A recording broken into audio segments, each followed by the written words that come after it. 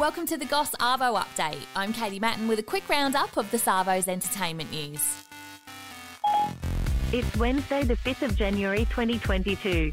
The Goss. The Goss. The Goss. The Goss. The Goss. The Goss.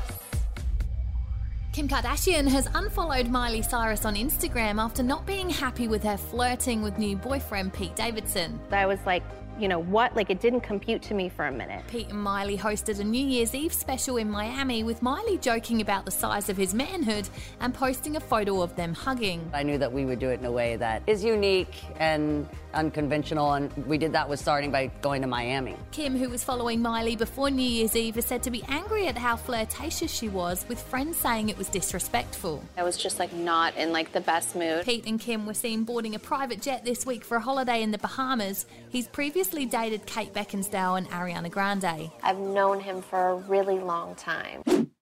Sarah Jessica Parker is said to be heartbroken over the sexual assault claims made against Chris Noth, who played Mr. Big in Sex and the City. I can't talk about this. He was accused of rape by two women who said he abused them in his New York apartment, with one claiming he was married at the time. I wanted you to hear it from me. Sarah Jessica Parker is said to be livid over what the accusations have done to the cast and crew of the new series And Just Like That. How many drinks have you had? Not nearly enough. He claims both encounters were consensual with his accusers. It's not known whether his wife, who he shares 2 kids with, knew or not.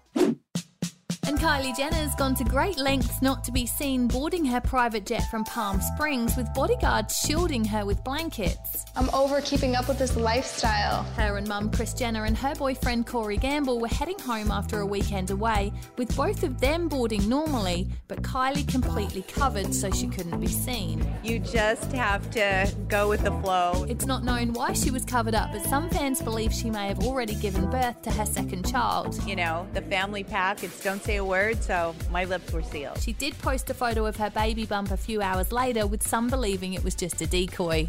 Follow us, like, rate and subscribe wherever you get your podcasts, and that's the Goss Arvo update. See you again in the morning. A Podshape production.